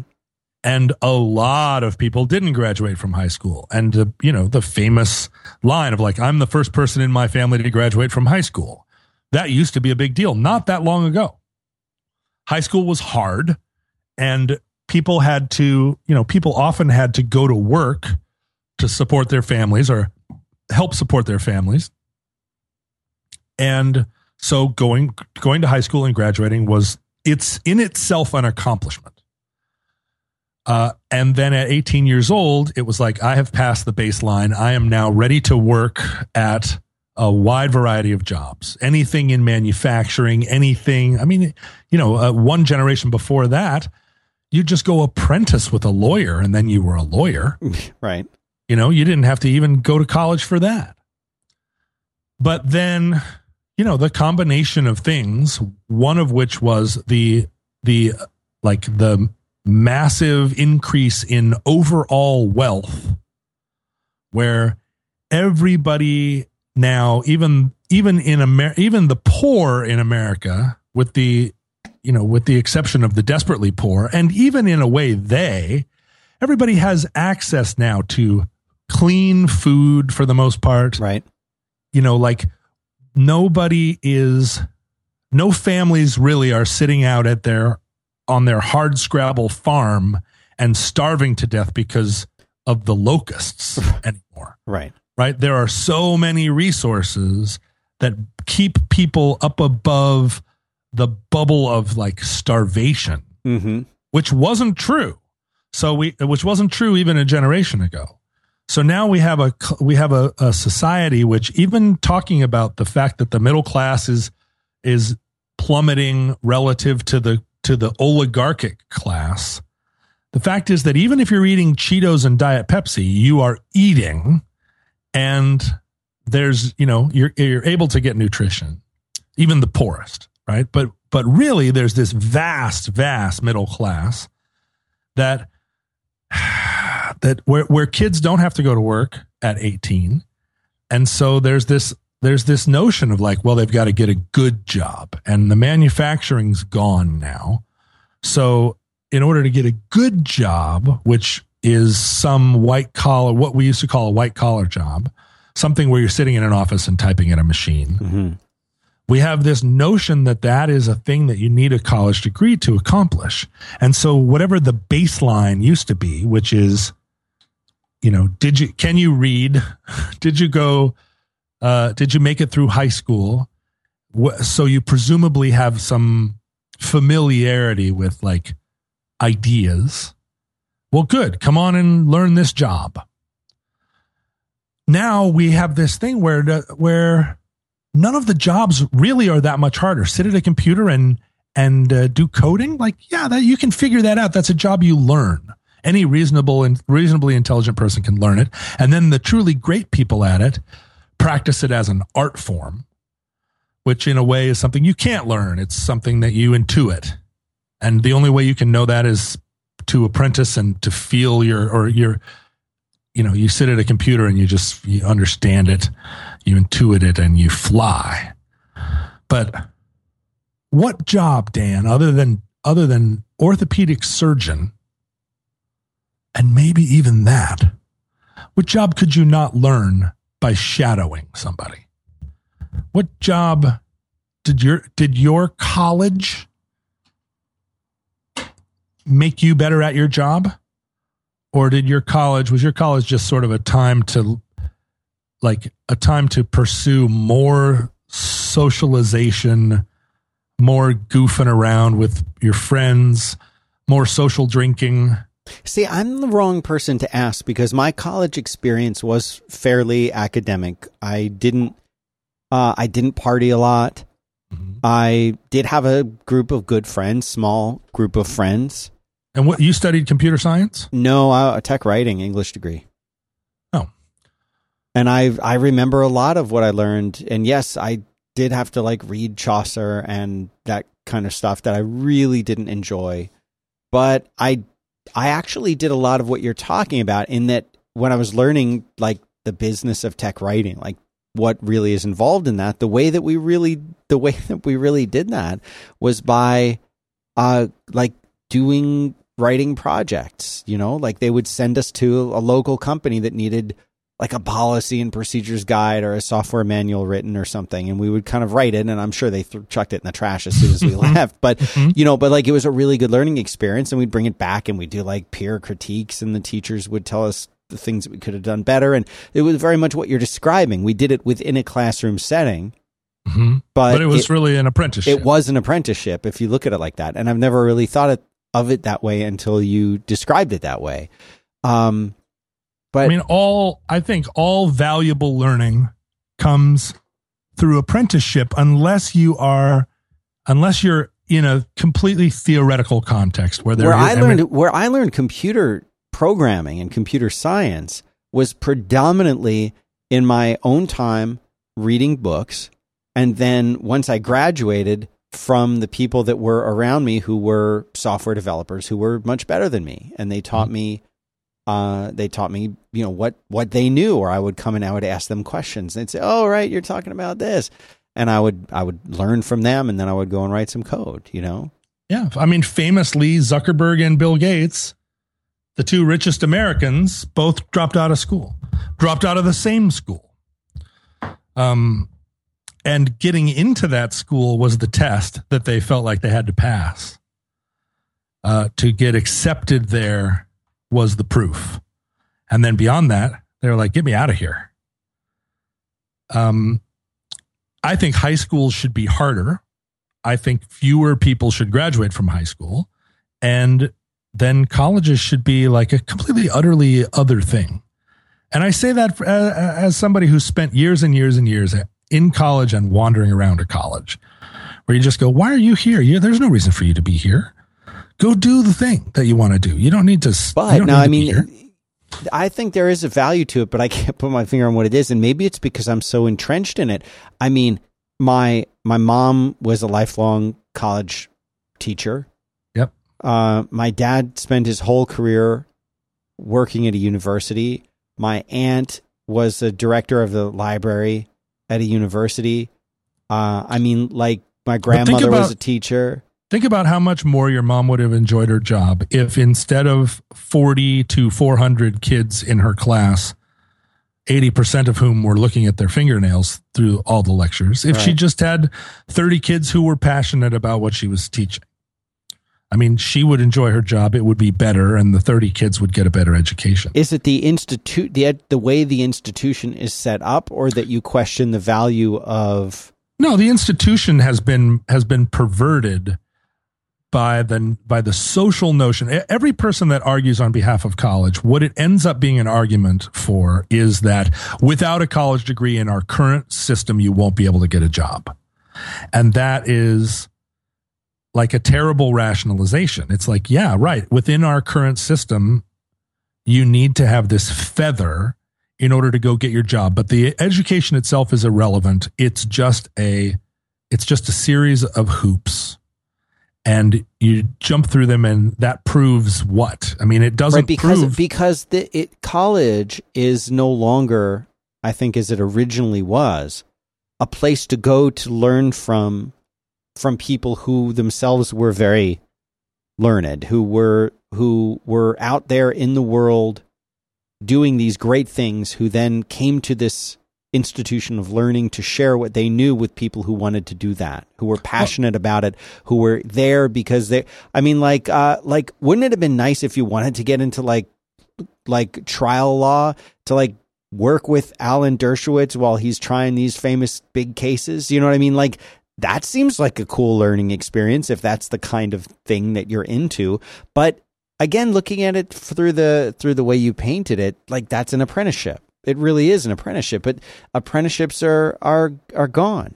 Well, they're gone. What I think of as a college is an experience that is multidisciplinary. This is what the real value of a college is, that you go and are exposed to like flexible minds across a wide variety. So it's teaching you to be a thinker.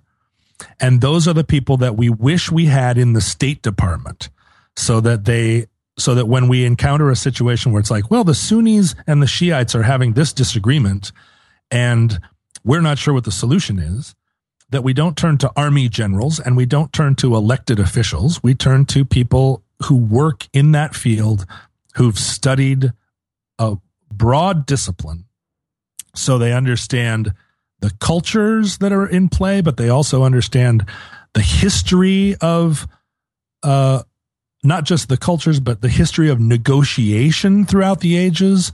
We understand that the British went into Afghanistan and lost.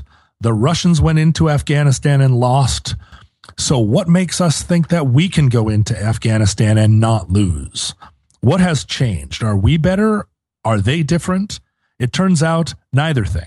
And we go into Afghanistan and lose.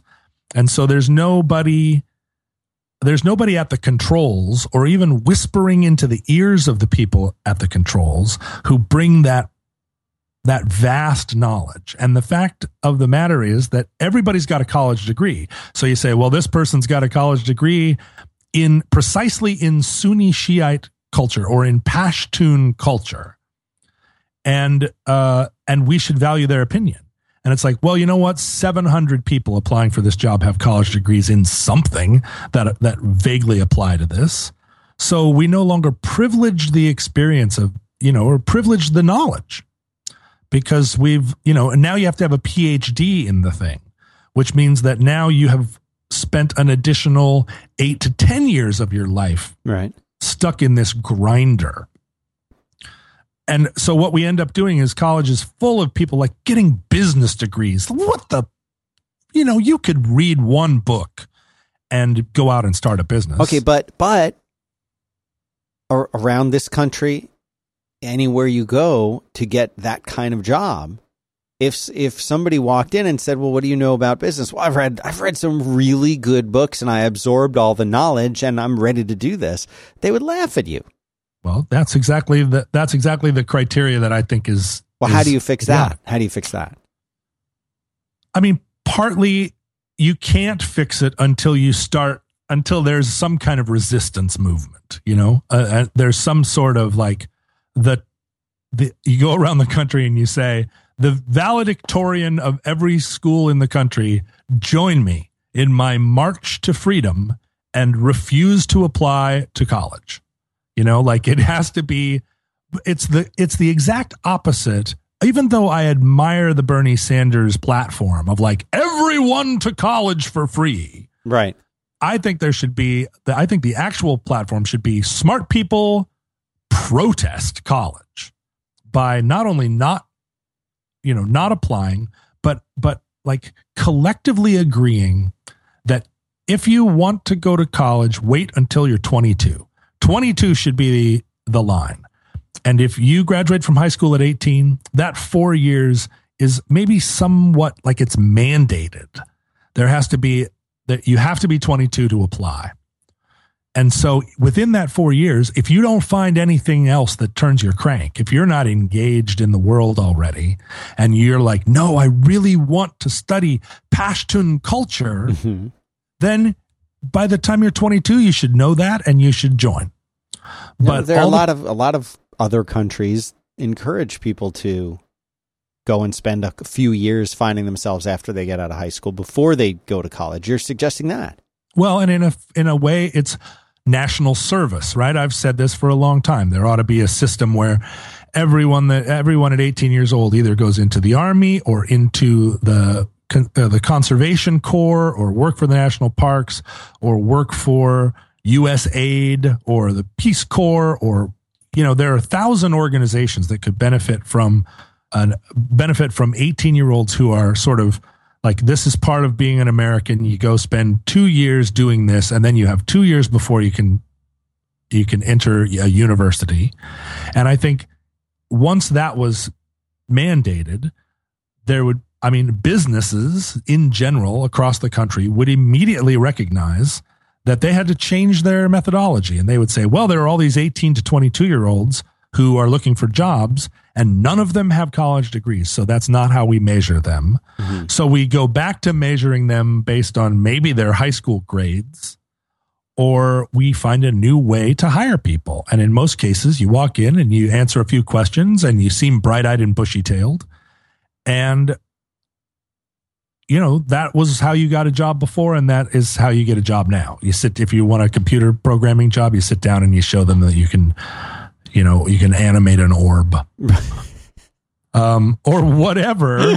But like the actual work that we are accomplishing as a human culture is not that hard. Right. We are not at a level now where everyone in America is doing like particle physics, and we should stop acting like it and realize that the work we're doing is just, like nobody is manufacturing steel parts like they were 50 years ago, but that was actually pretty hard work, and you had to like know what you were doing.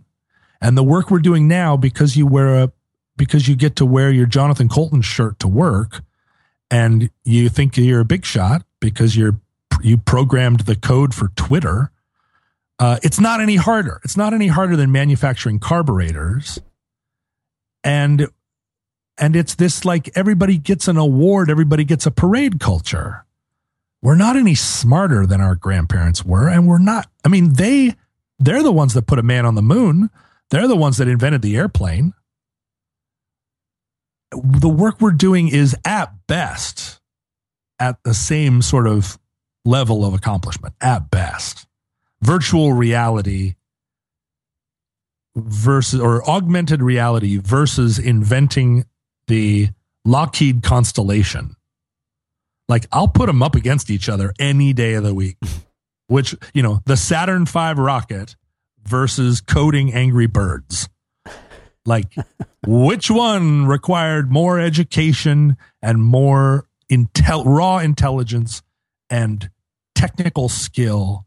And I'll bet you 9/10 of the people that actually built the Saturn V didn't have college degrees, probably. And the people that designed it, had studied engineering. And a lot of it was just like, get your slide rules out, Yeah. So, I mean, if I were running for president, which I'm not yet, not gonna, well, but like, got to be 22 to go to college. From 18 to 20, you work in national service, and there are 25 things you can do. So if you're a peacenik, you can go work in a peacenik place. And if you want to build houses for the homeless, you can do that. And if you want to go into the army, you can do that. All of those things count against your 2-year debt to America. And then after that, you got 2 years where you've had that organizational experience. You've had that living in a dorm with other young people doing good work, not just spinning your wheels with garbage, but, doing good work, either physical work or intellectual work or, work that compels you. And then after that next 2 years where you're parking cars and shagging people in hotels, or maybe you continue on the path of your national service, then the ones that want to go to college go. Mm-hmm. That's my theory, Dan. That's my I like it. Proposal. You like it, but I just don't see how. Honestly, if I could go back in time, knowing what I know now, to my 20-year-old self graduating high school. Wait, you graduated from high school at 20? Yeah, because I'm an October. Oh, yeah. Birthday. Yeah, smart. I think that's smarter.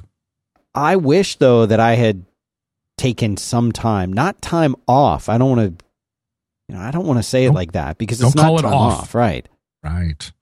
But if I had taken some time to kind of figure things out, I would have definitely made some different choices. But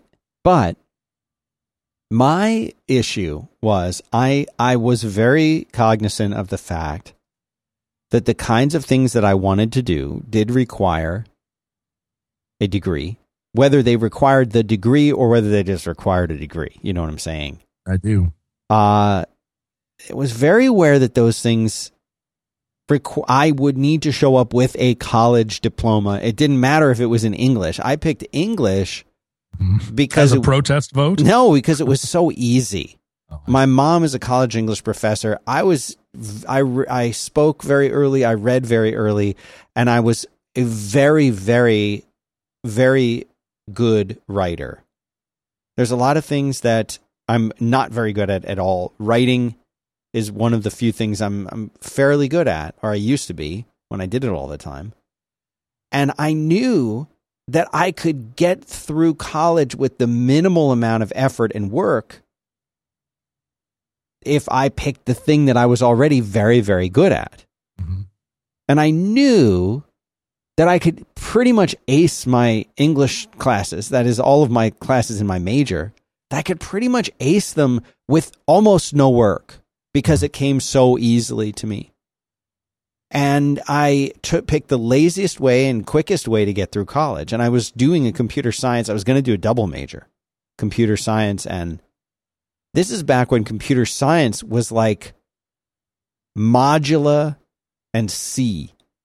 And I found that most of the kids that were in classes with me, they didn't know how to, I'm not kidding. They weren't competent in like managing the Unix operating system. They didn't understand hardware components. They didn't even in some cases know how to turn the computer terminal on boot a Unix system. All the stuff that to me was like super, super basic stuff going into college. They should have gone right into the Soylent Green machines. You know? But I'll tell you what, dummies. I thought that computer science was like, I'm going to write some cool code. Because like in high school, I had learned, you know, I had taken like a class in Turbo Pascal because I'd already known BASIC and some other things. Turbo Pascal. Turbo Pascal was... Oh, you're giving me a chubby. It was great. I loved Turbo Pascal. And so I was already kind of familiar with all of that stuff. And so when I got into college, I mean, I had a side business building PCs for people. So like I knew all that stuff. Like that was the easy stuff. I thought we were going to learn that. I thought that was going to be easy, but it was all... I mean, it was all like deep theory, and like most of the kids, I remember like half the kids in my class were like specializing in like, they wanted to like code antennas and do robot vision. And I'm like, well, I'm in the wrong place here. Plus this is really hard. And so I got out of there and I finished and just did an English major, and it was easy. And I got A's in all my classes in my major because it was so easy. And I got out there, and I have yet to get paid for doing any kind of writing. I mean, not counting like an article here or there or whatever. I immediately went and got a job in software and IT and that kind of stuff. And my credentials were, I understood it. That was my credentials. Nobody asked if I had a degree in computer science because in the very early 90s, no one had a degree in computer science. They were working they were building a telescope or a space telescope if that's what they wanted to do. You know, like no one was walking around with like a degree in like, I know how to make a website. Like that was unheard of. And I remember I had been working for maybe... let's say 6 or 7 years when I started to see people coming up that like were applying for jobs where I was working who had computer science degrees, and that actually meant something for the industry that we were in. It didn't mean that they were trying to build, antenna software, but it meant that they were actually like, they understood how to build websites, or they understood how to write code, real code that we would actually use. And so that really changed, but I never got paid to do what I got my major in. And most of the people that I know that are our age that are in computers don't have degrees in computer science either. But now I find a lot of people do, or they're completely self-taught. And when it comes to computers, I was completely self-taught with the exception of that one class that I had in high school. And I took that because the other option was typing. And I didn't want to have to learn how to touch type. I was too lazy to learn how to touch type. I could take computers. That's easy. I know that. You can see a pattern here. I did later learn to touch type. How? On my own. Not in a class like everyone else. But I didn't learn well in classes. I learned well from talking to people, from listening to them, from learning what they do, and from predominantly from reading. But I don't think, John, that either of us are typical in that way. And I think there are a lot of people who really, really do need an institution, however bogus you may think it is. And I tend to agree with you that they do need that. And that for most normals, they need that. And that most people who are in hiring roles, in managerial roles, those people... it gives them a framework for how to understand their potential employee. Because if somebody like us walks in there, they're going to be like, I don't know what to make of this person. They are not on the same track that I was on. They don't fit into the framework that I fit into. Therefore, they will not be a good match for the team that we're putting together here. I don't know.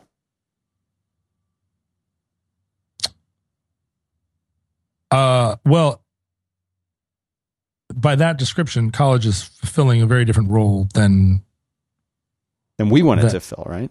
Well, than it ever did. I mean, what you're saying is that it's a warehouse for people that need special handholding, and it makes HR people's jobs easier.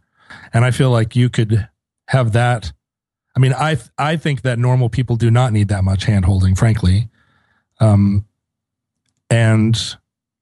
they can, I mean, you just, in a lot of applications in the corporate world, you need a problem solved and you need to throw bodies at it. Mm-hmm. And you just have the brute force thing, right? We have to handle all these tickets. We get 1,000 tickets a day. People are having problems with our software because we rushed the beta product out into the world. Right. And now people are complaining. We need 1,000 people that to handle these tickets. And we can offshore it, or we can put together a call center. Every one of these people's got to have a college degree, because that's how we know that they're not going to steal the creamer out of the break room. Yeah. And in a way, it's that the college degree just functions as that. Like, can we trust this person with the code to get into the elevator? Mm-hmm. If they don't have a college degree, right, how do we know? How do we know we'll be able to? No, you're absolutely right. How do we know that their social security number lines up with their birthday? But that is the training and that bar that a lot of people use. It has nothing to do with the training. You could, you just do a better job of background checks or whatever. Like the amount of money and time that is wasted. I agree with that. To accomplish these simple tasks, which is just like, is this person who they say they are? Are they going to steal the creamer? And can they handle the complaints that are coming in about our product? Even with a college degree, you have to go through the training. It's not like you come in pre-equipped to know what all these tickets are angry about. Like, so much of the work that gets done in America is not imaginative, and that's not a slight. But it doesn't require that you be a genius. You don't sit there and code from that place in your mind that's painting with the colors you invented. It's just like, here's the job. I don't know about that. Oh, really? You think that most computer programmers are like swashbuckling artists? No, they're given a job like, here, we need you to fix this bug, or you need to code around this program. I think that writing code is as creative as writing words. And writing all code. Because there are a lot of people writing words that are just writing garbage words that need to get written. That's true. And I think there's also garbage code that has to get written too. But I think that the vast majority of it. Well, I mean, if you read the Delta Airlines in-flight magazine, or if you read essentially if you read the writing on the box that's explaining how to use your new coffee maker. Yes. Or if you open up the Filson catalog and read the descriptions of the products, all those are writing jobs. But what they are is like, you know how commas work, and we need to describe this new backpack. Go. Yeah. Like, it's not imaginative. Maybe the best stuff is, maybe if you're reading the J. Peterman catalog, you feel like, wow, this guy's really got a lot of flair. Well, I would say just as in the fact that a lot of writing, as you're saying, a lot of writing is fairly mundane and task oriented and that type of thing. I think there's a lot of code that's that way, but I think that there's also the potential for people to be very creative in their writing. I think there's also the potential for people to be creative in.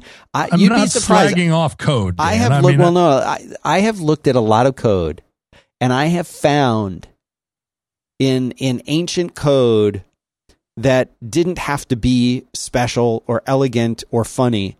I have found a lot of humor in it. I have found, jokes that only other programmers would understand embedded in the code, because the person was bored, because the person had to write crummy code to do something boring, but they did it in an interesting way that was a joke to them and would be a joke to other developers who might 5 years later see that code. My mom was one of those coders. Yeah. And she had a degree in English, and she wrote the code that still underpins the entire criminal justice system in King County, right? Wow.